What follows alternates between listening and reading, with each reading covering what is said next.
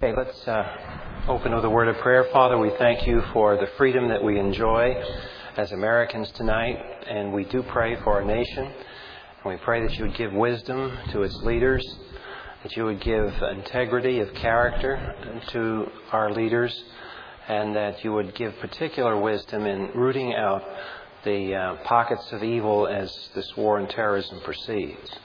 And pray that you'd give them wisdom that they not be deceived in the negotiations or other things. There's hidden agendas that we don't see. We thank you for your grace toward this nation, that over and over again you demonstrated grace upon grace when we did not earn it, we did not deserve it, and yet you've continued very graciously. So we therefore pray that you would illuminate and grow the church of the Lord Jesus Christ, that we would continue to be the salt of the earth in our nation. We ask this in Christ's name. Amen.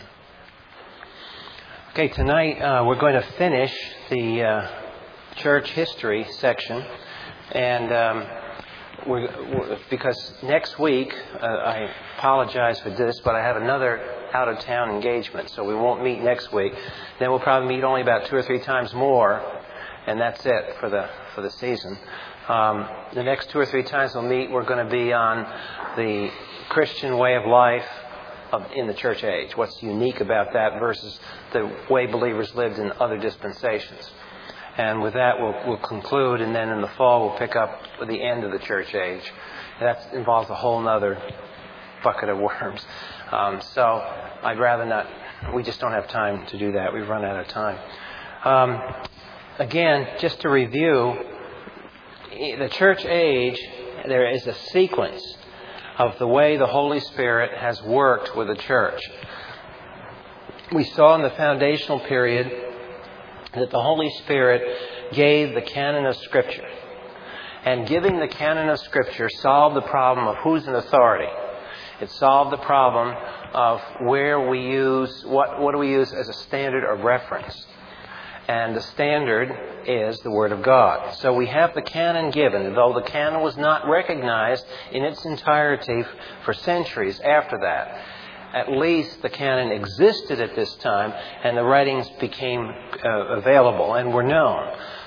Then we found that the next thing that was discussed was the Trinity and the person of the Lord Jesus Christ. And these are major topics. And it shows you that if this is the way the Holy Spirit teaches, then we ought to learn from His lesson plan. And what He starts with is revelation, authoritative revelation. So right with the canon, we already eliminate the supremacy of human reason and the supremacy of human experience. Neither reason nor experience are the final authorities. It's God's Word and revelation that is the final authority. Once that question is resolved and we have the question of authority handled, then we go on to describe and to define and understand who God is, and particularly who the Lord Jesus Christ is. And we understand that because we go back to understand the content of Revelation. It's not how we feel. It's not what we think the Trinity should be, what we think the Trinity shouldn't be, what we think Jesus to be, what we don't think Jesus should be. That's not the issue. The issue is going back to the canon. What does the Scripture say of the person of God and the person of the Lord Jesus Christ? So that was the first 400 or 500 years of the teaching of the Holy Spirit. Next, we came down to the Middle Ages. And in the Middle Age period, for those centuries, the Holy Spirit was also teaching the church. And in particular, the issue was what was happening on the cross. And you remember we dealt with, there's 2 major ways of handling the cross of the Lord Jesus. One is that something objective, something judicial, something forensic was done on the cross. That's one way. That is Anselm. And I've been pronouncing it wrong, as I was corrected last weekend by a friend of mine, Tommy Ice, who's a history bug. It's Anselm. S-E-L-M, not S-E-L-E-M. And I've spelled it right, but I'm mispronouncing it. So it's Anselm. And there's no E between L and M, either in the literary or in the way you say his name. And then the opposite of Anselm's position on the cross of Christ is that of Abelard. And Abelard's point was that it's not the objective work done on that cross, but it's the effect of the martyrdom of Jesus on my heart. So Anselm was a subjective. It was what the cross does for me, what the cross does for you or doesn't do for you. And it was to have an effect on the way people think, on our emotions, and so forth. Now, the point is that the cross does have an effect on our emotions. It does have a subjective effect, but think about it. It has it because of its objective truthfulness of what actually happened on the cross. So if what actually happened on the cross didn't happen, and it was a tragic accident, a miscarriage of justice, a silly martyrdom of a good guy, then you see if you really took that position, what subjective response is that going to have? So that was clear. And then we came down to the Reformation period, and that was how do we appropriate it? And the issue is we appropriated grace by faith, and by faith alone. It cannot be appropriated by human merit. There's no human good works. God doesn't deal His grace out drip by drip based on our obedience. If He did that, He'd never get any grace. Grace is not a reward for obedience. And it's hard to say that because, remember, the Protestants got immediately in hot water with Catholic Europe over this issue. Because they said, once you say this, then you've given people a license to sin. Well, not really. Not if you look at it from the standpoint of Scripture, because it's also God's a disciplinarian. So He handles that sort of a problem. But everybody's so afraid that people have to... As a result of this, the Reformation and the Roman Catholic issue about faith and faith alone, appropriating God's grace completely, what it boils down to is, what is the motivation for the Christian life? Because that was the argument, that this thing would lead to bad things. If you really preached a gospel of the grace of God that is appropriated by faith and faith alone, independently of human merit, then since you've excluded human merit as the basis for receiving the grace, you've taken away motivation. But if you think about it backwards and say, wait a minute, what is it that I'm receiving here? I'm receiving atonement for my sin. Now, no matter how many good works I do, I still haven't solved the problem of the atonement and my sin. I mean, it's like, and it's very interesting. I was reading the apologetic paper that was passed out a number of weeks ago by a Pakistani Christian who witnesses a lot to Muslims. And of course, in witnessing to Muslims, you have the similar problem because Islam is built on works. It's built, literally. It's a scale here. If Allah thinks that, your scale's weighted on the good side, you welcome aboard, kind of thing. But this guy very cleverly points out, he said, isn't it interesting? There's not a country on earth, including the Muslim countries, where there's a judicial system that works that way. Now think about it. What nation on earth has a law code that works like the following? Person A is a good, upstanding person in the community. Person A, one day, kills his neighbor. Now, have you ever heard of a court saying, well, because so-and-so did many good works in his life, he's absolved from murdering somebody? And do we ever have that justice working out? And he said, you don't see it in Pakistan. You don't see it in Saudi Arabia. You don't see it in Iraq. You don't see it in Iran. You don't see it in Egypt. You don't see it in America, England, Britain, Germany, France. No country's judicial system works on a balancing of good works against bad works. So then all of a sudden, now when we come to God, God's supposed to operate by some sort of scheme that no country has, including the Muslim countries, including Roman Catholic countries. So anyway, I thought it was an interesting point that he was driving at here, showing the absurdity of salvation by works. Because this isn't, we forget what salvation's all about here. Salvation isn't about feeling good. Salvation isn't a psychological pill. Salvation isn't how to, go to a higher plane of life. Salvation is salvation from what?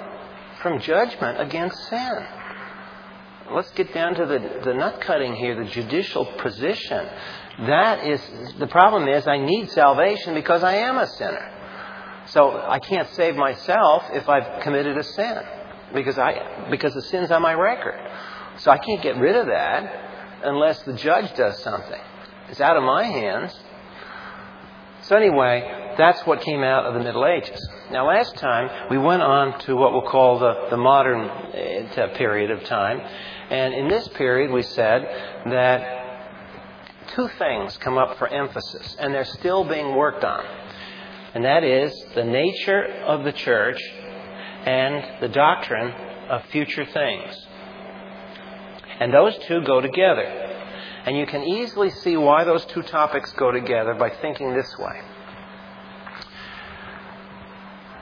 We talk about a meaning of a word in a sentence by context. Okay? And one of the rules of Bible study, when you read the Bible and you don't know what a word means, or there's a nuance that you're studying, there's a set of rules that you use to find the meaning of that word. One is you look in the immediate sentence. I mean, if people would look in the immediate sentence of Ephesians 2:8-9, they'd understand that the gift can't be faith in there. The sentence isn't constructed that way. So the point is that you go into the immediate sentence, then you go into the immediate paragraph, then you go into the book, because the book has an argument to it. Does this meaning make sense in light of the overall argument of the book? Then you go in to the other works written by that same man. So, for example, you're studying Peter's epistles. Well, there's only 3 places in the Bible you can get Peter knowledge from, and that's 1 Peter, 2 Peter, and Mark, because Peter apparently was very involved with that particular gospel. So, apart from Mark, there's only 2nd and 1st Peter. So you have a problem with 2 Peter 3:6 someplace. The logic place to go is look at verse 6, go to 2 Peter 3, go to 2 Peter, go to 1 Peter, and maybe check what's going on in Mark. And that becomes your corpus. And then after that, if you can't find something, okay, now you go to Paul. But it's the context. Well, history is like that. Our lives are like that. The church has a place in history. It has a place in God's plan, just like you and I have a place in history. What role do we play in history?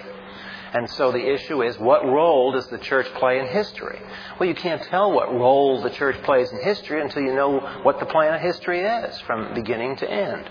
So that's why these two topics, the nature of the church and future things, are intimately tied together. And your view of eschatology, or future things, will control what you think the church is all about.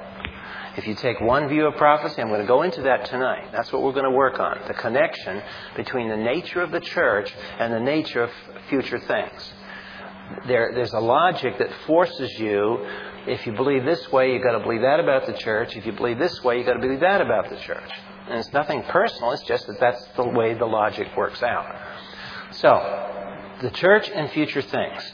Now, I said last time, if you would look at the old notes that we handed out a couple of years ago, for those of you who weren't here, I'll just briefly review the 3 major views of future things. And I want to start with a chart that goes back to the 1st century before Jesus. Because in the 1st century before Jesus, there were a set of books being written called the Apocryphal Writings.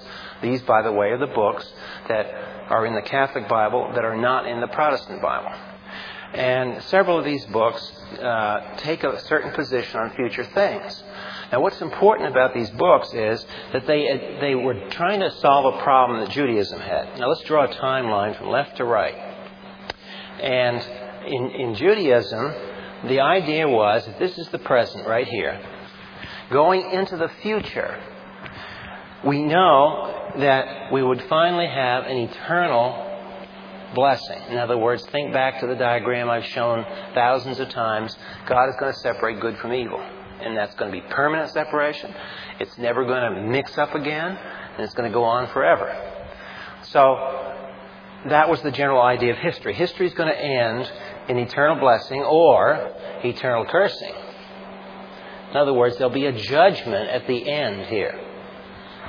And there has to be, to close the issue of the moral problem. You don't have judgment in your eschatology.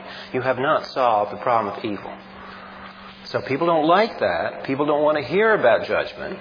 But you can come back and say, if you don't like judgment in the future, you have no solution to the evil problem. Those two things go together. Well, what they also had, they had various details, like here's the judgment, they had the detail of resurrection, and they talked about kingdom conditions and the triumph of Messiah in history, or the Messianic kingdom. So we'll put MK, the Messianic kingdom. Well, the question was, how are these three related? That's the question. How does the Messianic kingdom get related to the eternal state and so forth? There are basically only some things possible. Here's the timeline again. Here's eternity. Now, we can say that the kingdom is equal to eternity. It's just another expression. They're synonyms. So that once you have judgment, you can go into the eternal kingdom. So here's how judgment goes here, and that makes the resurrection simultaneous with the judgment, and this kingdom, the millennial kingdom, is the same as eternal state. And that position comes over today as amillennialism. Meaning, there's the A, there is no Messianic kingdom in this history. History goes on just the way it is now, and then boom, terminates with the return of Christ, and we go into an eternal state. So that view was prevalent. It wasn't defined, it wasn't developed, but that's one logical possibility. Another possibility was that the Messianic, there's going to be a separation here, where the resurrection is going to come over here, ahead of the judgment, and in between those, you'll have the Messianic kingdom. And that was the view that was articulated. In fact, before John wrote the book of Revelation, in the apocryphal literature, you read about 1,000-year kingdom.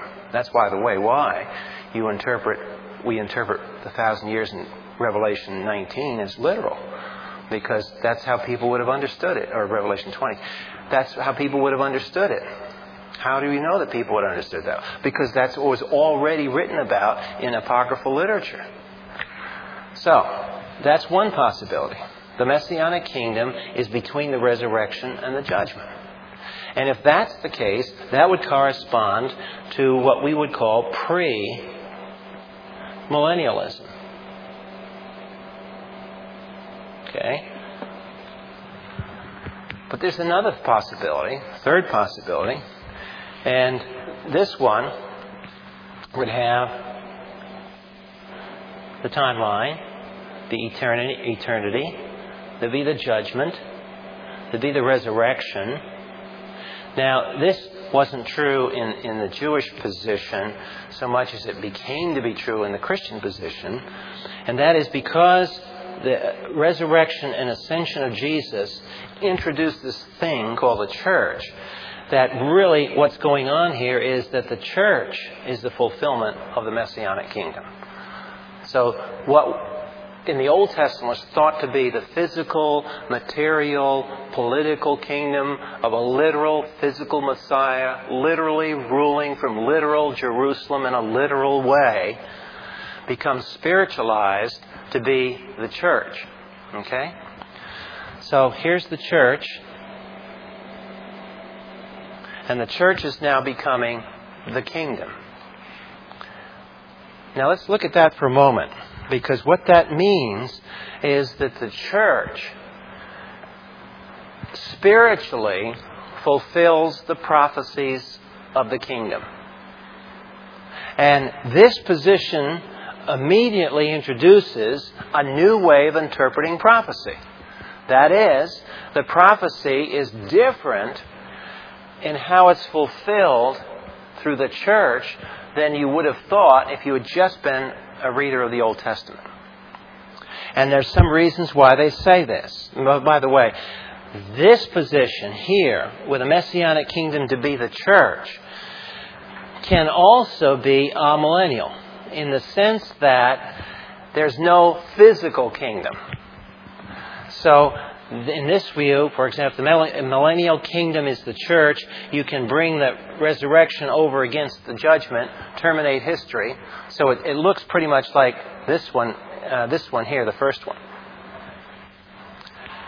However, there's a variant on that, and that is because the church is a recipient of great and precious promises, there is a need for some triumphal termination to this history, that we can say the church is going to increase and increase and increase and increase all the way until the second coming of Christ, and the world will be Christianized. That optimism is called a post-millennial interpretation. And what that means is that Jesus Christ, after Jesus Christ comes back after the millennial kingdom being the church age now. So there's three positions. Amillennial, there is no kingdom. As a variant of amillennialism, we say that this is sort of a kingdom now, and it's going to get better and better and better until Jesus comes back. That's postmillennialism. Premillennialism separates the resurrection and the judgment and says that the church age is not the kingdom. Now, if you look at those three positions, just for a moment, just look at it logically. If you look at those three positions, there's only one of them that forcibly separates the church from Old Testament kingdom imagery. It's premillennialism. It's the only one of the three. Because in this view, the church age is done prior to the kingdom coming. So the church doesn't even participate in that kingdom. Well, it is a relationship. But the church age isn't the kingdom. The kingdom is the kingdom. In this view, the church and the kingdom are the same thing. The church is the kingdom spiritualized. So there are only 3 or 4 answers to this question of the future. And one of the things that you want to train yourself to see through the way the Holy Spirit has taught the church is that on most theological questions, there are not 10 variants or 10 possible answers. Most of the questions that have been dealt with in church history have only 2 or 3 answers possible. Not 10, not 8, but probably only 2 or 3. And you spin your wheels and debate and argue and whatever you want to do, there are only 2 or 3 answers to the big questions. So it's good news in the sense that at least you can master what the 2 or 3 variants are and learn to recognize them when you run across them. So we want to do that tonight. And I won't spend a lot of time reviewing what we went over when we went over this back 2 years ago at the end of the Old Testament. I want to just, however, review just a little bit about each one. First, I want to just say a few things about premillennialism. This view right here, premillennialism, the church age and the millennial kingdom. In the period prior to Jesus and the New Testament,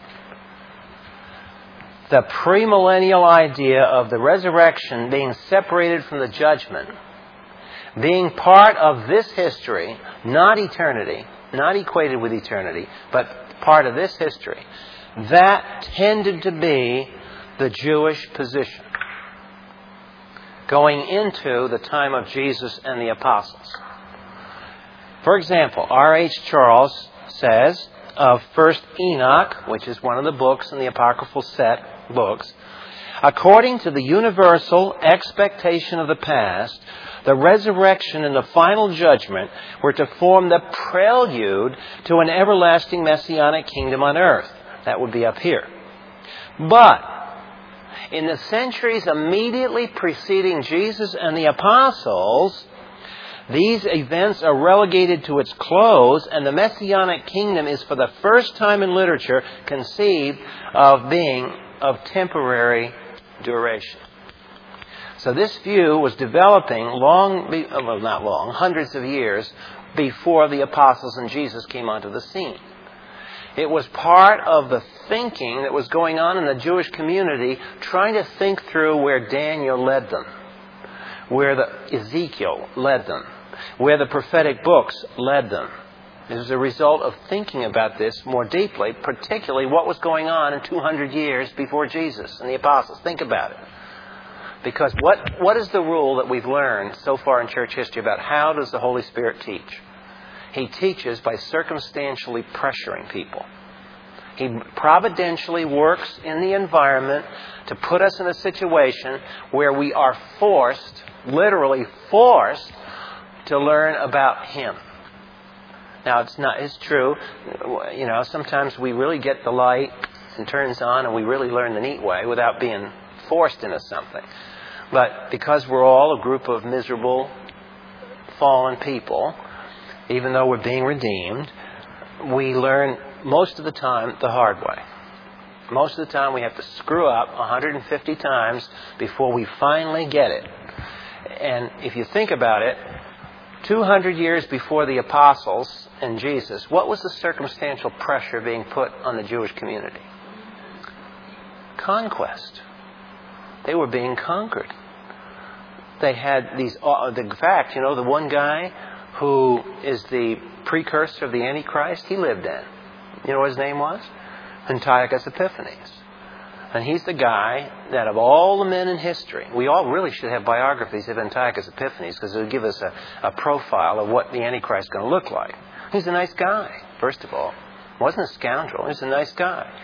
His whole motivation was he wanted to amalgamate Jewish culture with Gentile culture. Why can't we all be one happy globe? One worldism. Antichrist.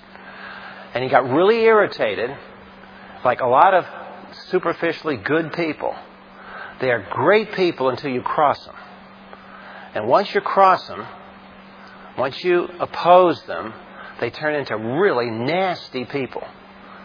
So a lot of good people can really become very, very nasty people once they're crossed. And Antiochus Epiphanes was one of that. And you can read the story in 1 Maccabees, what he did to the Jews when he discovered that they didn't go along with his one worldism and his one joint culture. And they revolted. They said, no, we're Jews. We're not going to eat pork. And no, our athletes are going to go naked in a stadium. And no, we're not going to do all the other things you say. Because we're Jews, and God's Word says this. And so he came in hard on them. And then after he found there was a big mess going on, and finally the Romans conquered them. So here they are, small Jewish community, always being conquered, always being oppressed. Now, what do you suppose that does to you? It makes you want to think about, well, where is history going? Where's my hope? So in the centuries just prior to Jesus, there was a lot of thinking going on about where's history going. And during that, they viewed, for reasons which we won't go into, they started visualizing the Messianic kingdom as a triumph when the Messiah will come. He will end Roman pressure. He will do away with the Antiochus Epiphanes. And we will see victory and we will see His kingdom come in this history prior to eternity. That was their vision. That was their hope. Well, that sprung out of prior Christian centuries. And it turned out, for the first 100 or 200 years of church history, on the other side of the cross, guess what the prevailing view was? Premillennialism. Listen to what Justin Martyr says. But I, and whoever are on all points right-minded Christians, know that there will be a resurrection of the dead and 1,000 years in Jerusalem, which will then be built, adorned and enlarged, as the prophets Ezekiel and Isaiah and others declare. And furthermore, a man with us named John, one of the apostles of Christ, predicted by revelation that was made to him that those who believed in our Christ would spend 1,000 years in Jerusalem, and thereafter the general, or so to speak briefly, the eternal resurrection and judgment of all men would likewise take place. Does that sound like Justin Martyr might have read the book of Revelation? See, that was the prevailing view. And you say, well, what happened to it? Why did the church finally become amillennial? Christendom became amillennial after about 300 or 400 years. Premillennialism was shelved. It was suppressed. It was forgotten, frankly. And the church became amillennial. There were various reasons why. And again, they're circumstantial. Think about it. What happened 400 or 500 years after Christ? What was the big event that changed Christianity's relationship to the Roman Empire? Constantine. Constantine became a Christian, at least nominally, and he said Christianity is going to be the official religion of the Roman Empire. Now, when he did that, what do you suppose that had as far as an effect on the persecuted position of the church? It relieved it. So there wasn't a political depression. There was optimism in the air that at last the church had done something. Well, gee, maybe the church is the kingdom after all. Along with that was an increasing philosophic infatuation with Platonism. Augustine and some of these guys had philosophic presuppositions that they brought over from Greek philosophy. And one of the great presuppositions that led to this view was that matter is inherently evil. Matter is inherently evil, and good only triumphs in the spiritual things, not in the material things. Lusts of the flesh, that sort of thing. What is the answer to that? Now let's think about this for a moment. Somebody comes up to you and say that matter is inherently evil. Inherently evil. Watch the word. Inherently evil. What are you going to say to them? What's your answer to that one? Are they right? Matter is inherently evil? What does that mean, inherently? It means that matter always has been evil. Was matter evil before the fall? Did God make matter evil? No. What about the resurrection of Jesus? Was that a material body of matter? He ate food. He said, "Come here, touch me." It wasn't a ghost. He was matter, a resurrection body. That's matter. Is that evil? No. Oh. Well, then matter isn't inherently evil, is it? So that means that God can make good matter as well as tolerate this fallen thing we call our bodies and the fallen world around us. So the Greeks, being good pagans, and remember I show you the diagram, what is true of paganism over against Christianity as far as good and evil?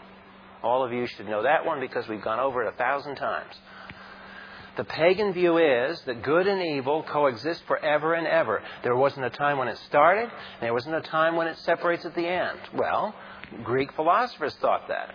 Well, matter exists forever and ever according to their position.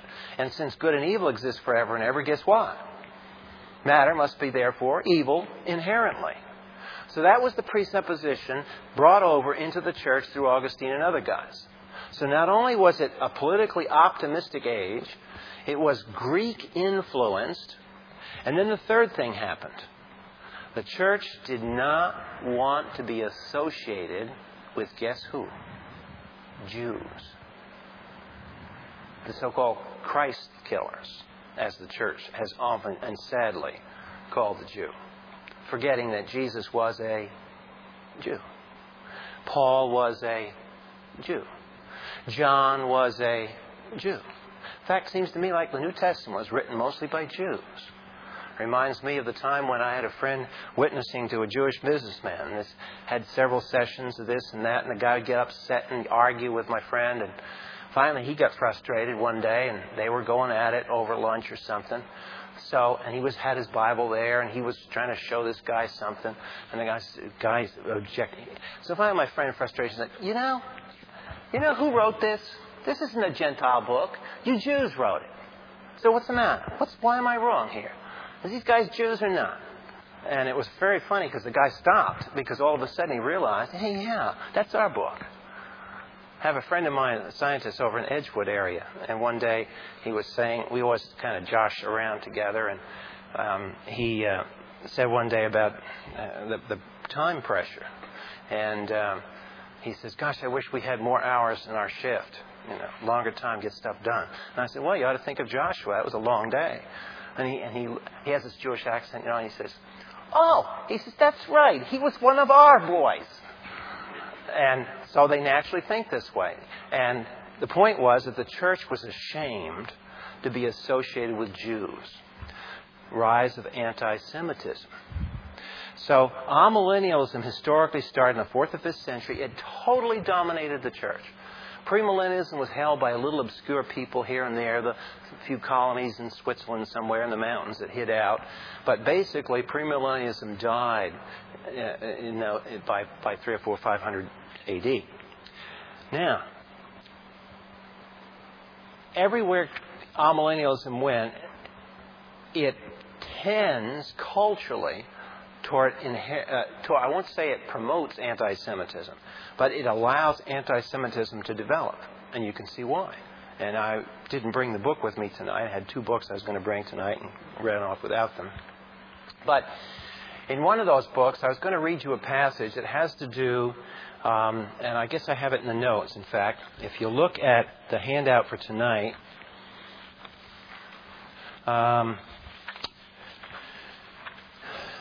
let's see. On page...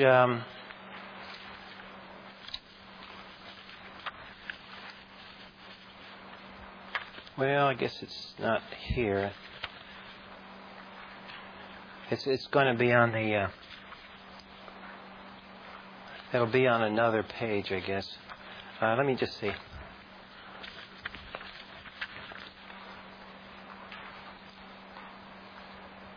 Well, the book is Hal Lindsey's book.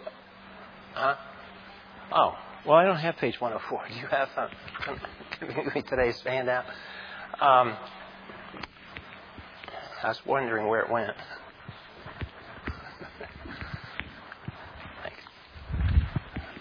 Thanks. Page 104. Well, actually, it starts on page 103 in the bottom. If you start on page 103, the last paragraph, I'm working with the premillennialism there. And you'll see where it says premillennialism has exerted a strong influence upon American culture and its foreign policy. And I want to go through this because I want you to see that ideas have consequences. And then we'll go back and deal with where premillennialism came from. But just to make it clear, I want you to see in our world today why this idea of the millennial kingdom being the fulfillment to the Jewish nation of Israel, why that idea has affected American foreign policy. It really has. And it's amazing to see this. And in spite of the fact that people really don't know why it's done this. Premillennialism has exerted a strong influence in American culture and its foreign policy. By asserting a future for the nation Israel, premillennialism tends to be Jew-friendly, whereas postmillennialism and amillennialism historically permits anti-Semitism to rise in societies where those ideas dominate. Think of where amillennialism dominates on a world map. Reformation countries were not necessarily premill. They stimulated some of their premillennialism. But Germany is Catholic and Lutheran, both amillennial. Isn't that interesting observation? France was mostly Catholic, and before it became totally secular. And therefore, what was its eschatology? Amillennialism. Italy, solidly Roman Catholic. What's its eschatology? Amillennialism. The Eastern Orthodox Church tends to be amillennial too. Russia. What's the Christianity dominating Russia? Russian Orthodoxy. What's its eschatology? Amillennial. So everywhere you see amillennialism, what has been true about those countries and the pogroms against the Jews? They've all bred that. That's what we're talking about. Thus, most of Europe, dominated it is by amillennial viewpoint among institutions historically identified with the Christian faith. I didn't finish the sentence. I must have been tired at night when I typed this. A few European exceptions have occurred. Balfour, now this is an interesting fact that Tommy Ice just mentioned to me. You know who Balfour was? He was the British foreign minister, advisor, who arranged the treaty that set up the Palestinian state for Jews. Not Israel. Israel, the thing that set up Israel was 1948. But back after World War I, in that era, the Palestinian Mandate, which, by the way, in those days, Palestinian meant Jewish person. In those days, the Palestinian Mandate effectively set up that area of the world as a Jewish colony. And Balfour was the Englishman that designed that policy. Now, historically, it's interesting that Balfour, the Englishman who approved the creation of the Jewish nation in Palestine, was a premillennial Plymouth Brethren. Now, the British Foreign Office has traditionally not been too friendly to Jews. In fact, one of the big problems they had in World War I was they got Lawrence of Arabia to go in and fight the Turks for the Ottoman Empire and get the Arabs on the side of Britain against the Ottoman Empire. And of course, when he did that, he had to promise something to the Arabs. And here Lawrence of Arabia was promising the Arabs they could have this land. And then after the war, the land's given to the Jews. Boom. So right away, you can see those little tensions in there, how that whole thing was created. But in any case, Balfour was one of the few Englishmen, and influential Englishmen, that set that whole thing up. And he was, I think, interestingly, a premillennial Plymouth Brethren.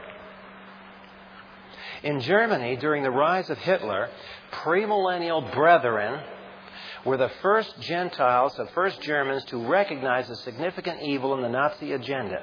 Footnote. Hal Lindsey tells the story of the evangelical premillennial Brethren. Listen to who he was. He doesn't mention the guy's name because he heard about it from his son. The evangelical premillennial Brethren, head of the German Army Officers Union, in whose home the future leaders of the Third Reich, all four of them, Hitler, Hess, Göring, and Goebbels, met to try to secure his support to take control of the German government. This is before Hitler got in power. This is in the early 30s. They have this big meeting in this guy's house, and they go to the guy's house to have the meeting because he's the head of the German officer union. What do they go to his place for? Who do you think they want to help the Nazis take over Germany? They want the allegiance of the military. So they go talk to this guy. Well, this guy turns out to have been a Christian of evangelical Brethren, and he's a premillennialist. Wrong guy, Hitler. Picked the wrong boy to talk to here this time. Not too smart. He met to try to secure his support to take control of the government. Realizing he could not persuade the Nazi leaders to give up their final solution to their idea of the Jewish problem, he and his family, at great financial loss, fled to America before World War II broke out. So I give you those two incidents, the Balfour and the Palestinian state, and the head of the, what do they call the German Army Union? Can't think of the name. Steel Helmet or something is the name of it. But that was the union that controlled the military. So now we have two key actors in history that influenced history here. And it's just illustrations of the role of premillennialism. If you go back up on page 103, however, you'll see there that premillennialism has had a bad rep. And you talk to Reformed amillennial people, and they'll remember these things. So if you're identified as a premillennialist, understand there's some bad baggage that's been historically associated with premillennialism, and you will be called to task for this, even though you haven't participated. Premillennialism has long been associated with Judaism and extremist cults. Not until after the Reformation did renewed interest in Bible study lead to a resurrection of the view that had dominated the first few centuries. By the first half of the 19th century, Bible conferences began to emphasize the contrasts between Israel and the church, observed through a literal interpretive approach to Scripture. It again, however, received bad press when the Adventist movement sought to date set the return of Christ, only to be embarrassed by its non-occurrence in 1844. That was when the Millerites got New York. I don't know what's wrong with two places. New York State and California seem to generate all the religious kooks of the world. Something in the geography or something in New York, but they got together in New York and got in white sheets or something all ready for the return of Jesus in 1844, and it never happened. Well, that was a wonderful testimony to premillennialism. But a lesson was learned. You don't date set. There's not any information in Scripture to date set. We know the scheme of God's prophecy, but we don't have any way of date setting. And orthodox, modern, conservative premillennialism is never date setting. When you read these books about the rapture is going to happen next year, you can kiss it off, because whoever's writing that kind of literature is not a historic premillennialist. They're doing some bizarre thing with the text, but it's not the main line. As Professor Hanna notes, after the Civil War, a type of premillennialism emerged that eschewed date setting but insisted on the imminent return of Christ. The teaching of an any moment return of Christ in a secret rapture accomplished the same purpose in that it created expectancy. This form of premillennialism became increasingly popular through the Bible Conference movement. Now, the Bible Conference movement is something you ought to know about. The Bible Conference movement was dating largely from 1865 to 1880. That 15-year period, from 1865 to about 1880.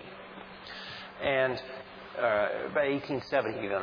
It was right after the Civil War. After the country got back on its feet, there were a series of Bible conferences in western Massachusetts and in that same area, around Albany and so forth. And it was made up, the interesting thing about this Bible conference movement is where the theology of dispensations and premillennialism was actually preached.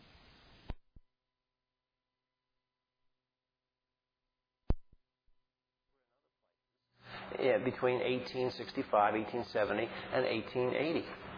It was a tremendous time of serious Christians seriously doing things. And the interesting thing was that this is before Palestine. They were already predicting the return of Israel on the basis of their premillennialism. If Jesus is going to come back, set up the kingdom, and he's going to do it with a temple and the land, guess what? Israel is going to have to come back in the land. So here these people are in 1880 looking forward to the return of the Jews to the land. When did Palestine start? It happened after Balfour, after World War I. So those were very key, crucial points. They were also key for another reason. The Bible Conference movement led to the Scofield Bible.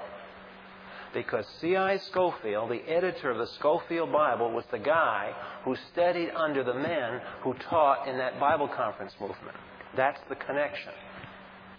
And what happened was that if you have a Scofield Bible, you'll notice the publisher. The publisher, you would never dream, would have published the Scofield Bible. Oxford University Press. And I remember Dr. Walberg telling us down at seminary why that happened. That's an interesting point of history. Why do you suppose a world-renowned publisher of the stature of Oxford University Press would print the fundamentalist Scofield Bible? You know why? Money. During the Depression, Oxford University Press was hurting, like a lot of companies. But they discovered something. No matter how poor people were, they'd buy Bibles. And guess what the best-selling Bible was? You guessed it. So guess what Oxford University Press decided to print? The Scofield Bible. So it's ironic that the Scofield Bible's wide dissemination all over the world came about because of the effect of the Depression on the publisher. So there were a number of things kind of interesting here. But the thing to remember about the Bible Conference movement is it was the place where modern dispensational premillennialism was basically fixed. And it was the place where the anticipation of the resurrected state or revived state of Israel came to be voiced. And because the Scofield Bible came out of that and other conservative books, the liberal assault on Christianity in America was retarded. It wasn't stopped, but it was seriously retarded because people had the background from the teachers from that Bible Conference movement. And what would happen is people would go in the summer, they'd go to these Bible conferences, they'd get notes, they'd take notes back home, they'd start studying their Bibles like they never studied before, and then they'd hear some clown in the pulpit talk about, well, we're not sure whether the story of Noah is a fable or not. And they say, oh, wait a minute, whoa, what's going on here? And so what you had is you had hundreds and hundreds of people, lay people, in the major denominations raising their hands and saying, wait a minute, what is it you're teaching here? Excuse me? Didn't get that. And so here these brilliant guys getting their doctorates from Germany, all enmeshed in higher criticism of the Bible and liberalism. They come sneaking into the seminaries, and then they start working on the poor guys, the country boys, going to be pastors, and they'd sow seeds of doubt in these guys' minds, whether the Scripture is the Word of God and all the rest of it, and couldn't have been, Moses didn't write it, JEDP wrote it, and blah, blah, blah, blah. And they go on and tear these guys' faith apart. And the poor kids come out back up in the pulpit and, they want to do good things. And so Christianity becomes a social movement. And the people that called it were the people who had been trained under the men in the Bible Conference movement. And for that reason, the liberal theologians have hated the Scofield Bible. They have hated Bible conferences. They have done everything they can to ridicule that. The word fundamentalist is a term today that is used pejoratively when actually, who started the word fundamentalist? It was a group of conservative. By this time, the fundamentalists, dispensational premillennialists, come out of the Bible Conference movement, and the conservative Reformed people got together and they put out a series of books. I have them at home. I finally found a set of these. You find them in used bookstores, or sometimes they republish them. But if you ever see books advertised called The Fundamentals, it's a historic set of books that you ought to get hold of. Because those books were written during about 1910. And what they were was when people started smelling a rat, started feeling, these guys, these preachers, are drift. Something's going on. We don't understand it, but there's liberalism coming in here. Something doesn't smell right. And so they started saying, we don't even know whether our missionaries that we send out believe the Word of God. So what is it that we believe here? So the Fundamentals were the title of that book series. And in the book called The Fundamentals, they went through, here's the fundamentals. The deity of Jesus, the authority of Scripture, the blood atonement, substitutionary atonement, all these things. And they said if people don't hold to those fundamentals, they're not Christians. Oh, it was that bigoted language. And so now the liberals come in and they say, well, how dare you say that Joe isn't a Christian because Joe doesn't believe your fundamentals? Now, that's not very Christian of you to call him a pagan because he doesn't believe in the fundamentals. You know how it happens. But see, that's where it gets started. And that's why the word fundamentalist has a certain onus to it, because it comes out of the ridicule of the liberals because they didn't like getting called. It was a nasty time in America. We think, everything was sweet and roses. It really wasn't. Had a lot of problems. But the big idea to learn here tonight is that behind this movement, this wrenching debate that was going on, premillennialism played a vital role because it is the heart of the three positions. It's the hardest one to reconcile with liberalism. Postmillennialism is easy. Things are getting better and better. All we need is another social program. Communism, fascism, some other ism. All the modern isms fulfill and can be interpreted postmillennially. Catholics in Latin America. What's the big thing back in the last 15, 20 years in Latin America? Liberation theology. Catholic Jesuits, of all people, going into Latin America and preaching to the peasants and everybody else that the sin of the world, except by sin of the world they mean poverty. By sin of the world, I mean something. And those are results of sin, but those aren't sins. And so we got to get rid of sins of the world. So what we're going to do is we're going to overthrow the dictators. And that's true. They had weirdos, banana republics in Latin America. We're going to get rid of those guys. Bring in the communists. They got a good program.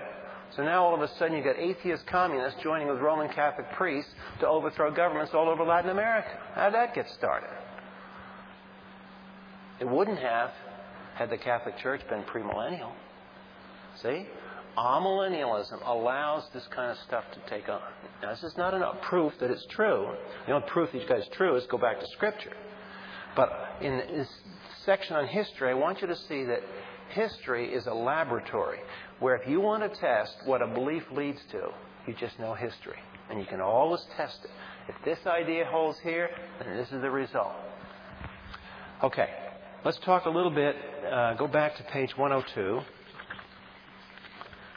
And we'll talk a little bit about the other views.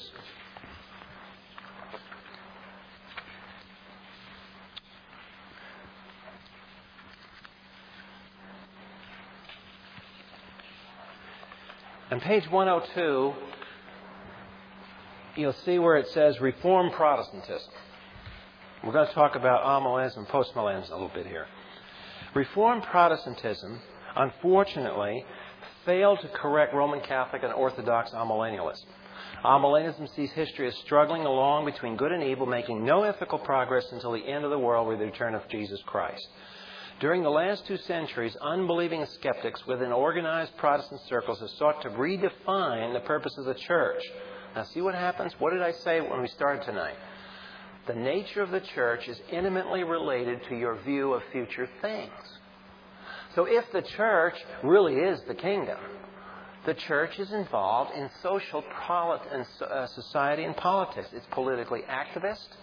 And it's involved in social programs. It's involved in economic programs because the kingdom views, is that true or false? That the kingdom, the ultimate kingdom, has a political and social and economic aspect to it. Yes, it does. Think of Book of Deuteronomy. So, if the church is involved with the kingdom, then the church is going to be involved in all those other areas. So, this is why liberal clergymen are often found in every movement for social change that happens to be viewed as ethically progressive. In Latin America, Catholic theologians embrace Marxist liberation movements. In colonial America, some notable Puritans in their optimism over America's opportunities turned to postmillennialism. The Puritans were a mixed bag. They were premillennial Puritans, they were amillennial Puritans, and they were postmillennial Puritans. Don't ever let anybody tell you that all Puritans were postmillennial. They were not. They had a lot of guys that were premill. In fact, if you looked at the notes that I handed out years ago, I listed all the Puritans who were premills.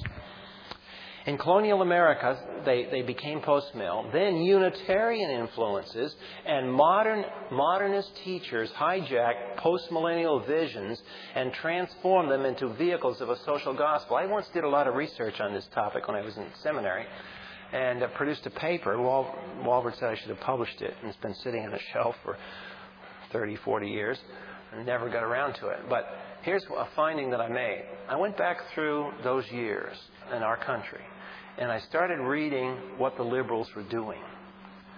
And you know, they came down, even though they would differ with each other, they came down in a vehement diatribe against premillennialism. And you know why? They said if a person is a premill, we can't get them to believe in our programs. If a person is a premillennialist, we can't get them to go along with our programs. Well, of course, because we don't believe we're in the kingdom. So, as Puritanism declined, Unitarianism increased. See, that's what's happening in America. As Puritanism declined, Unitarianism increased. And guess what the Unitarian vision of the future is? Postmillennialism. And what is the vehicle of salvation in Unitarianism? Ever been to Unitarian church? Ever talked to Unitarian? What's characteristic of them? Think about it. In Harford County, where's the Unitarian church physically located? Anybody know? It's right next to campus of HCC. Unitarians are always involved in education. They pride themselves on their intellect because education is the way of salvation for the future society. So once you master these ideas, you can walk through these things and basically get oriented very quickly when you deal with people, because you just have to master these basic ideas. In recent years, postmillennial, and even Charles Hodge, by the way, who was a conservative Presbyterian at Princeton, he was a postmillennialist. So you had conservatives in the 19th century who were postmillennial. In recent years, postmillennialism has emerged among conservatives again. now they're called Reconstructionists. Now, they've done some wonderful things. I mean, I've read a lot of the Reconstructionist literature, and some of it, frankly, is wonderful. What they're believing is you reconstruct every area of society on the Word of God. Well, it's a nice motive to do that.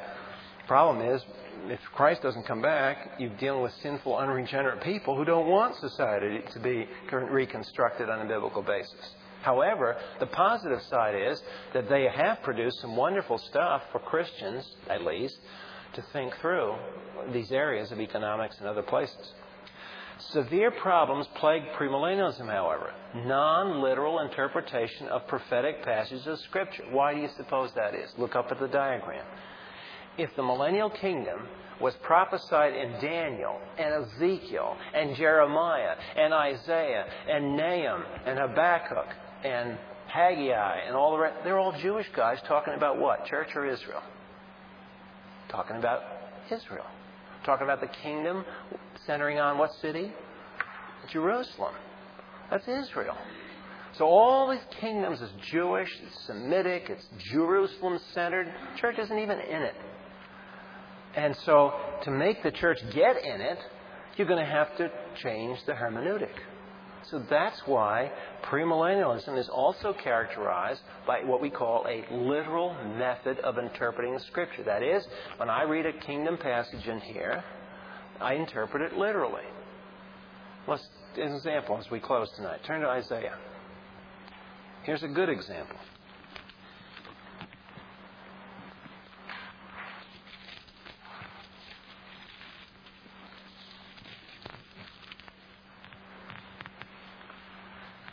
Isaiah chapter 2. Now here's a passage that amillennialists have to make and bend and twist to make it fit the church. Now, pretend you're a Jew now. You're sitting back in Israel and you're reading verse 1. The word which Isaiah the son of Amos saw concerning who? Judah is a Jewish tribe. Not anything about Gentiles there in verse 1. And what does it say? And Jerusalem. I'm talking about Rome, Athens, Washington, D.C. Now it will come about in the last days. Oh, prophecy now.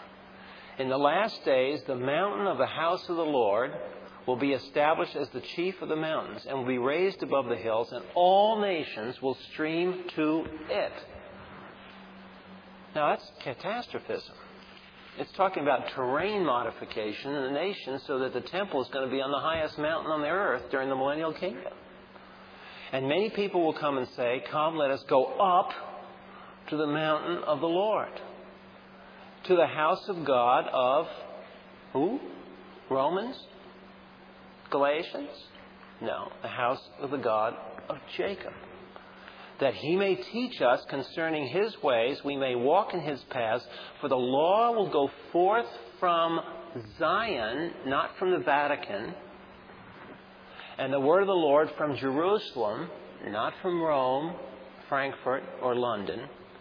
And he will judge between the nations and will render decisions for many peoples, and they will hammer their swords into plowshares and their spears into pruning hooks. Nation will not lift up sword against nation, and never again will they learn war.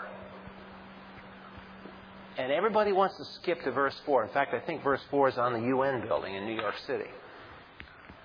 But everybody leaves out verses 1, 2, and 3. See? We like verse 4. Don't like verse 3. Why don't you like verse 3? Because it says the Lord's going to judge, and it's going to be by means of his word. And so when you have the kingdom established, one of the signs is world peace. Does everybody like world peace? Sure, everybody wants world peace. So you can see how powerful, if you're screwed up in your eschatology, you'll be a sucker for all kinds of schemes, plots, programs, and everything else. Premillennialism keeps you straight to the Scripture. You know that the conditions of verse 4 will not happen until the condition of verse 3 happens, until Jesus comes back. And until Jesus comes back, there will be wars. And isn't that what he said in Romans, by the way, in Matthew 24? There will be wars and rumors of wars until what? Until I come back. So that means strong military. So one of the political implications of premillennialism is you have a strong national defense. People say, well, I don't know how, I'm kind of neutral in politics. Well, think logically. Where do these positions lead to? So anyway, this is a quick overview. I leave the rest of you in the notes. If you don't have the notes from Part 4 on all these eschatology things, you might talk to my wife or talk to one of the people that's been coming to the class to get copies of that. Next week we will not meet. We will meet the week following. And when we do that, we're going to get into the filling of the Holy Spirit and the unique things that are true of the church age. Father, we thank you for our time together tonight and for the Word of God. We thank you that you have so worked down through the corridors of time and history, so graciously condescending to teach and teach and teach and correct and correct. And we thank you that at least at this point, 20 centuries down the road, we can look back and see that the Holy Spirit has guided the church, has guided us and remained faithful to not only present the Word of God, create it historically, preserve it historically, and also open our minds so that we become ever more consistently coherent with Scriptures. We thank you now in Christ's name. Amen.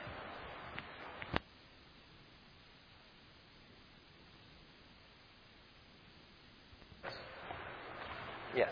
In the Scofield Bible, at the Bible Conference movement, the Scofield Bible is not a strong advocate of 7-day or 6-day creation. So, I mean, was that something that came out of the Bible Conference movement also, or No. something that he just talked about? No, that's a good question. The Scofield Bible is not at all firm on the 6-day creation. They put the time in the gap there. I just finished an article that is printed in the Chafer Theological Seminary Journal last month, in which I addressed that issue. What had happened was that when dispensational theology, that is, the return to a literal interpretation of Scripture, started right after the Reformation, and it was gradual. It's been a gradual awareness. It's not something that people sat in a room and thought it all through at once. So the point was that even though potentially the literal method of interpretation would lead to modern creationism, it didn't do so overnight. It only did so through the same teaching procedure that the Church, the Holy Spirit has used over the centuries, of going down blind alleys and finding it doesn't work. And what had happened was that in the early 1830s and 1840s, keep in mind that prior to the Bible Conference movement in 1860, about 1820, 1830, you had a movement in England that created the Plymouth Brethren. And central to that movement was a man by the name of Darby, D-A-R-B-A-Y. And Darby was the guy who probably in church history first put out a clear description of the difference between the church and Israel. And he didn't develop all the implications of that, but he was an Anglican clergyman, by the way. I always love to point out the ecumenical background of these guys. There's Presbyterians, Baptists, Anglicans, everybody else in this, because it was a church-wide revival of literal interpretation. And Darby was confronted with... he was an evangelist to Ireland, interestingly, in Dublin. And he had experienced all kinds of problems witnessing to Catholic Irish.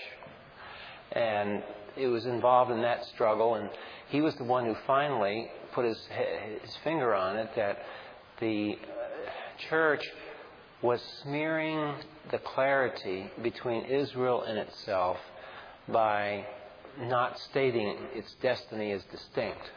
And so he was the guy that started that. Well, while that was happening in England, in New England, here in our country, the first kind of waves of rethinking the history of Genesis 1 was going on. And what had happened, if you go back to the science of it, right around the Reformation, there were people who started in geology, for example, believing in the Noahic flood. But it was a naive belief in the flood in that during the Middle Ages, prior to that time, people had seen fossils in the rocks and thought they were created in the rock. That was a prevalent belief in the Middle Ages. Well, then the Protestants started reading the Bible and they said, wait a minute, you go out in these rocks and you see these fossils. It's all water-laid. They're sedimentary rocks. So they said, well, it must be the flood. Well, mixed in with all that, there were a lot of new science. This was the age of science starting, and which, by the way, was instigated a lot by Protestantism. And mixed in with that was a group of people who were not Christians, not regenerated, did not have a heart seeking for the Lord and to be bowing the knee to the authority of Scripture. And they went out and they, I believe, had a sinful mental attitude that they themselves did not even appreciate. And by that, what I mean is that when science began, modern science began, one of the early projects of modern science was to create a universal history. For the same reason that tonight we just said, how do you get perspective on yourself and the church if you don't know the place of the church and yourself in the big plan? Well, science, modern science when it rose, started what I call the Universal History Project, which was a secularized attempt to reformat the plan of history and insulate man from divine intervention. There's a motive. You can't be naive, people. If we believe in the fallen nature, you cannot believe in the objectivity of science. I'm sorry. I've come out of science. Science is as influenced by sinful impulses as any other thing. And the sinful impulse manifested itself in an attempt to construct a view of history that would save man from any divine intervention. If you want a scripture that shows you insight into that motive, turn to 2 Peter 3, 5 through 7. So what happened was that the geologists came in and they said, oh, those rocks can't be the flood of Noah. Well, we believe in the flood of Noah and that Bible stuff, but this is too much rock for Noah's flood.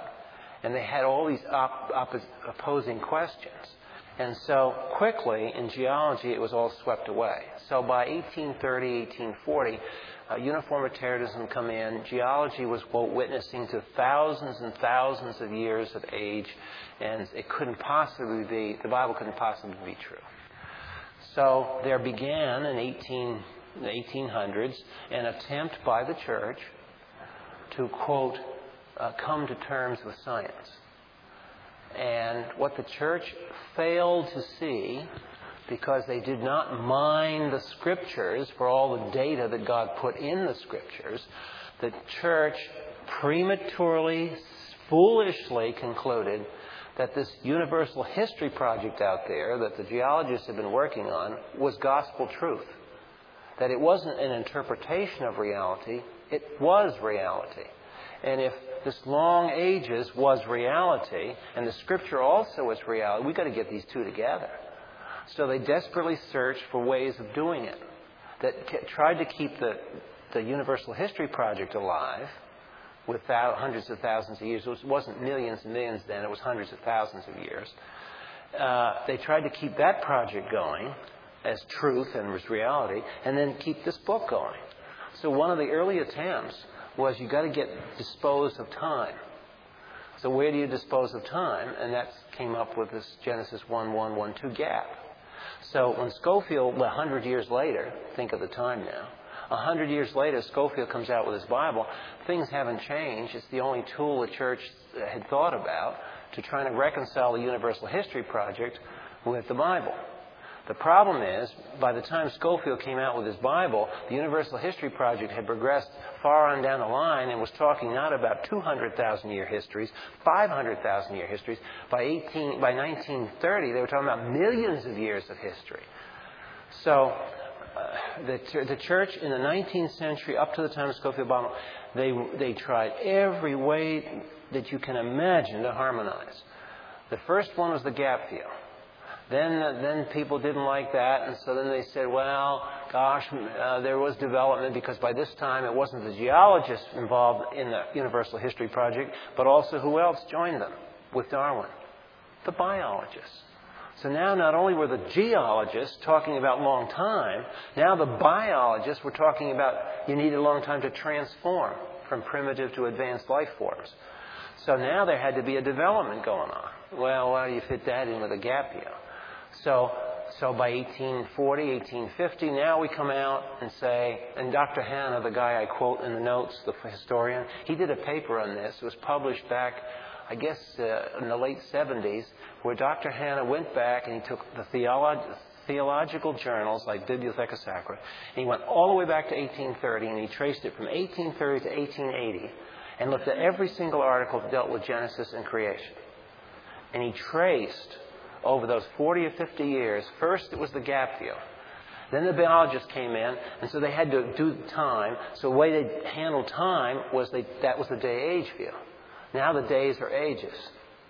Then that came in by the end of the period of 1880, 1890. Evolution had come and Darwin had written in whatever it was, 65, 70, something right after the Civil War, 70, I forget what the date was. Darwin had already written. Origin of Species was circulating all through England, came to America, and at this point, conservatives, most of the Reformed conservative camp that were represented in this journal, said, well, we don't believe in the gap. Gap doesn't solve our problem. Day ages, somehow it's there, but we just have to accommodate the facts of modern science. And that's the way it was left up until 1960, largely.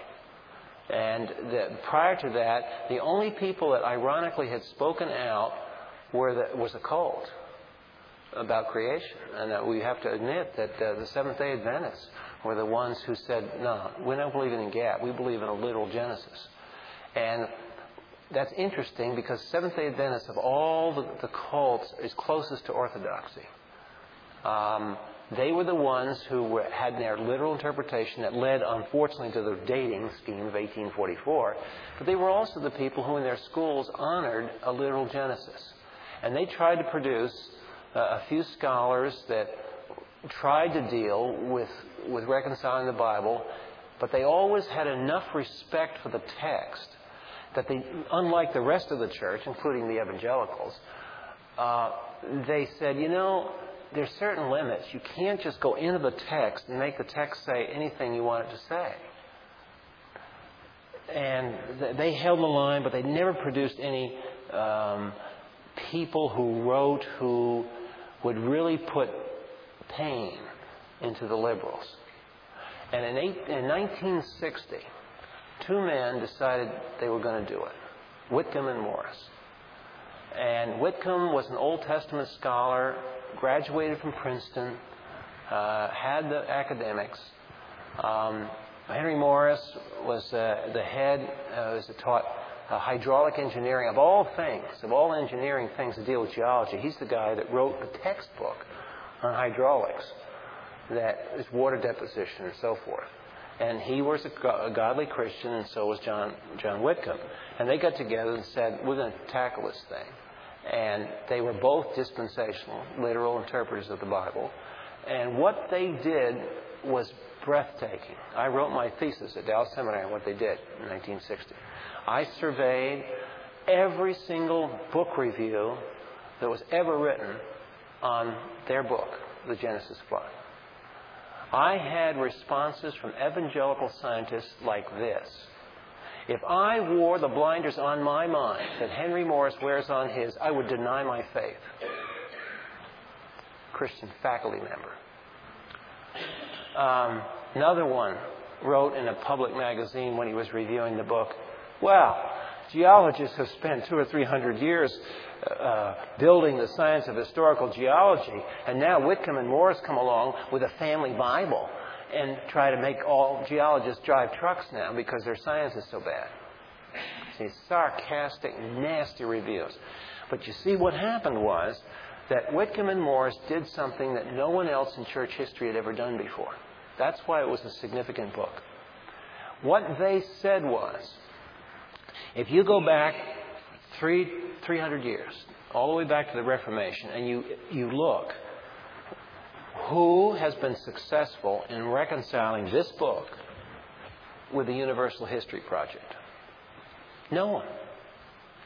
Every device and scheme of trying to reconcile them has failed.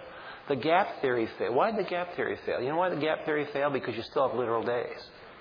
God's still creating. Whether it's recreating or not, you've got a miraculous thing going on. Now that you've put all the geology and time spans behind Genesis 1-2, now where's the geological evidence of the universal flood? So there's all kinds of internal problems. If you take the days to be ages, now you've got a sequence problem. The days are out of sequence. The days, if they're ages, do not fit the evolutionary time frame. What evolutionary time frame postulates that plants came into existence, and after that, the stars? So the days are out of sequence. So that didn't work. And people know this. It's not me. It just never worked. Nothing ever worked. So Whitcomb and Morris came up and said, hey, wait a minute. Here's why it's never worked. You guys are trying to reconcile the Scriptures with the wrong thing.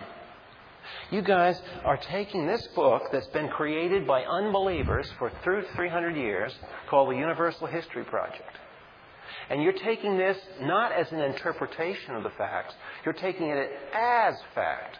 The Universal History Project is true. It's objectively proven to be true. And you're trying to make these two come together, and you can't get them together. So what Whitcomb and Morris simply said was, this is wrong. And guess what, guys? We're going to start all over from scratch. That thing, that whole Universal History Project got off to a wrong start. Your radioactive dates, there's systematic error in them somewhere. We don't know where it is, but the error's got to be in there. The issue of the speed of light, there's a hidden fallacy in that too. In geology, they were able to show fallacies because Morris knew his hydraulics. He went out and he took pictures of overthrusts, where you have old rock supposedly old rock on top of younger rock. That is, rock that has been dated because of the fossils in it as old, has got primitive fossils, and it's lying on top of new rock. And the traditional explanation for that, evolutionary, is that this is a shear zone where the rocks got sheared and went like this. Well, what Whitcomb and Morris did, and a couple of his allies, they went out and they found where the interface along the rock was like this. And they said if you had a shear zone, you wouldn't have teeth on it. That rock was deposited that way. So it's not that old rock, it's the new rock. So you guys got a problem somewhere. Well, they raised so many problems in their book, including the fact, and the embarrassing fact, that radioactive dating sometimes yield negative ages. There's a cute one for you. Live mollusks date at 3 million years old. It's live. How can it be 3 million years old? And you have this stuff that goes on. And they raised all the dirty linen that was buried in the Universal History Project. And boy, I'll tell you what, was the reaction, boy, were they vilified. Even evangelical Christians vilified them, because the evangelical Christians that came against them were embarrassed because they were Christian people that involved in the establishment that was involved in the Universal History Project. These guys have their salaries paid by research grants that are trying to support the Universal History Project. So they got ticked off, and plus the fact I think they were spiritually embarrassed that here's a brave man, a godly man, who finally stood up and said, no, you're wrong. And I stand for the authority of Scripture.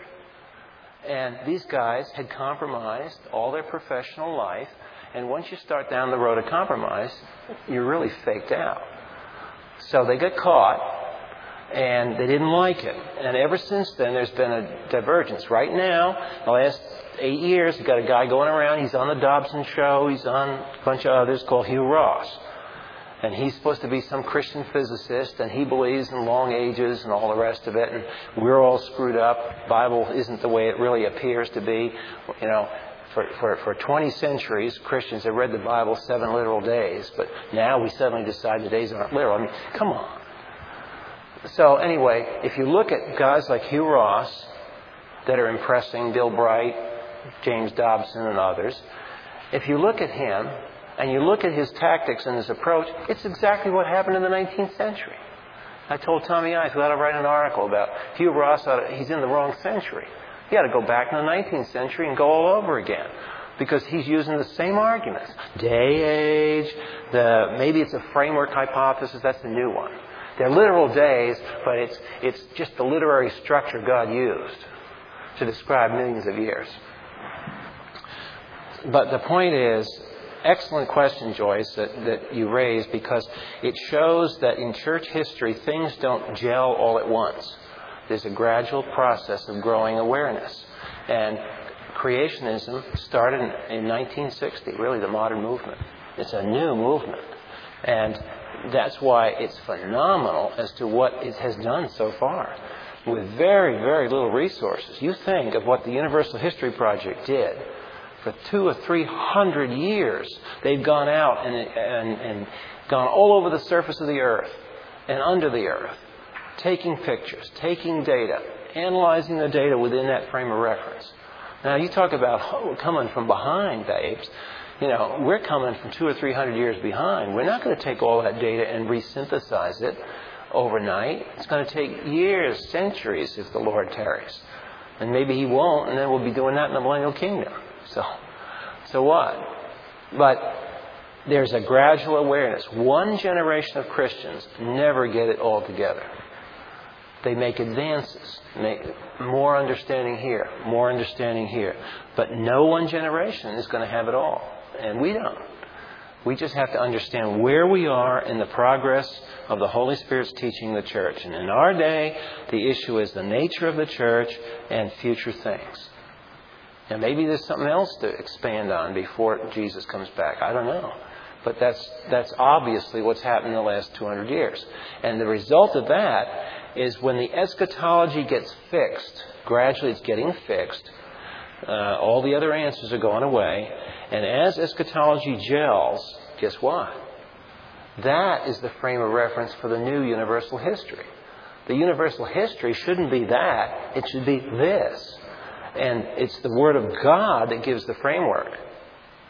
So that's why in our day, I believe firmly that eschatology is the issue.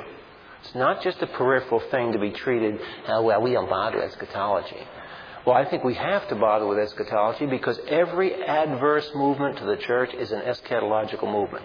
The Universal History Project, it's an eschatology. It's a false, pagan-based eschatology. Communism was an eschatological political system. Fascism was an eschatological political system. Islam, the fundamental Islam, have a political agenda. And what is it? To conquer the world and to make every member of the human race submit and bow to Allah, which means bow to the mullahs. And that's an eschatological vision of where history should be going and their place in it. The suicide bombers, they have an eschatology. Come on, what is it? It's on the radio and television all the time. What do they believe is going to happen to them? If they kill somebody and blow somebody up, they get to fornicate with 72 virgins for the rest of eternity. So that's an eschatology, isn't it? See? Every movement you think of that we're faced with in the last 100 years has been an eschatological movement. So why do you think the Holy Spirit's emphasizing, come on, church, get your eschatology together? I was listening to WSSI, it's the Christian station that comes out of Annapolis, wonderful. And the guy who speaks in the evening, I don't know if it's called Open Forum, but he launched into post-millennialism. I was shocked. I was sitting there driving down the road and somebody asked a question, and he just went. The church has taken all the promises from Israel, and Israel lost it, and we've got it. And he just went. And he had an answer. It was amazing. Like for half an hour, it was just answering That's right. And I was very well fixed on how he was, he was just But there's only one thing. amazing. I was like sitting there going, he really believes this? Yes. And yes. And I'll tell you what, it's very strong in Maryland in Reformed circles. And what's interesting about it is that you have the church supposedly takes over the blessings of Israel. What about the cursings? What about the cursings? How come the church doesn't take over the cursings from Israel? Yeah, that goes back with Israel, yeah. But just as an example, again, I'll close out now, but Tommy Ice was at a debate with over last week, last Thursday night actually, doing a debate that he's given several places around the nation, television, with preteritism. Now, preteritism follows out from postmillennialism. Basically, what preteritism is the belief that Jesus has already come back. And that 70 A.D. was the fulfillment of all those things. That's right. Oh, yeah. 70 A.D. This is all through Maryland now. This is up in Elkton that we're having the debate now. So it shows you where it all's coming from. And so the idea there is preterism. Well, what is the preterist doing? The preterists are spiritualizing the language of Revelation. And the stars aren't falling from heaven in 70 A.D. So the stars that fall from heaven have to be something other than literal stars falling from heaven. So now we're spiritualizing Matthew and Revelation. And there's answers to that. Basically, the answer is that Jesus and John are using language of Isaiah, Hosea, Jeremiah. Now, where did Isaiah, Hosea, and Jeremiah and Daniel get their language from? Israel's history. And what do you find in Israel's history in Egypt? The sun turned to darkness.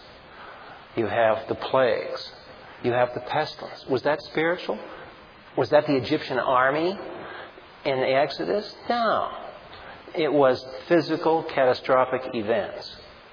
And the prophets have taken over that language of physical catastrophism to phrase their future prophecies. Prophecies of the future. So the preterists know this. So guess what? Now they started a website in which they're denying and calling all Reformed people back to a non-literal view of Genesis.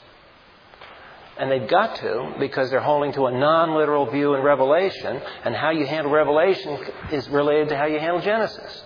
So the logic of their position, this is the way God works in history. You purge out stupidity.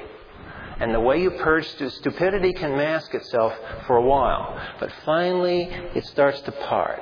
And you begin to see, wait a minute, where is this road leading to? And that process takes decades to do.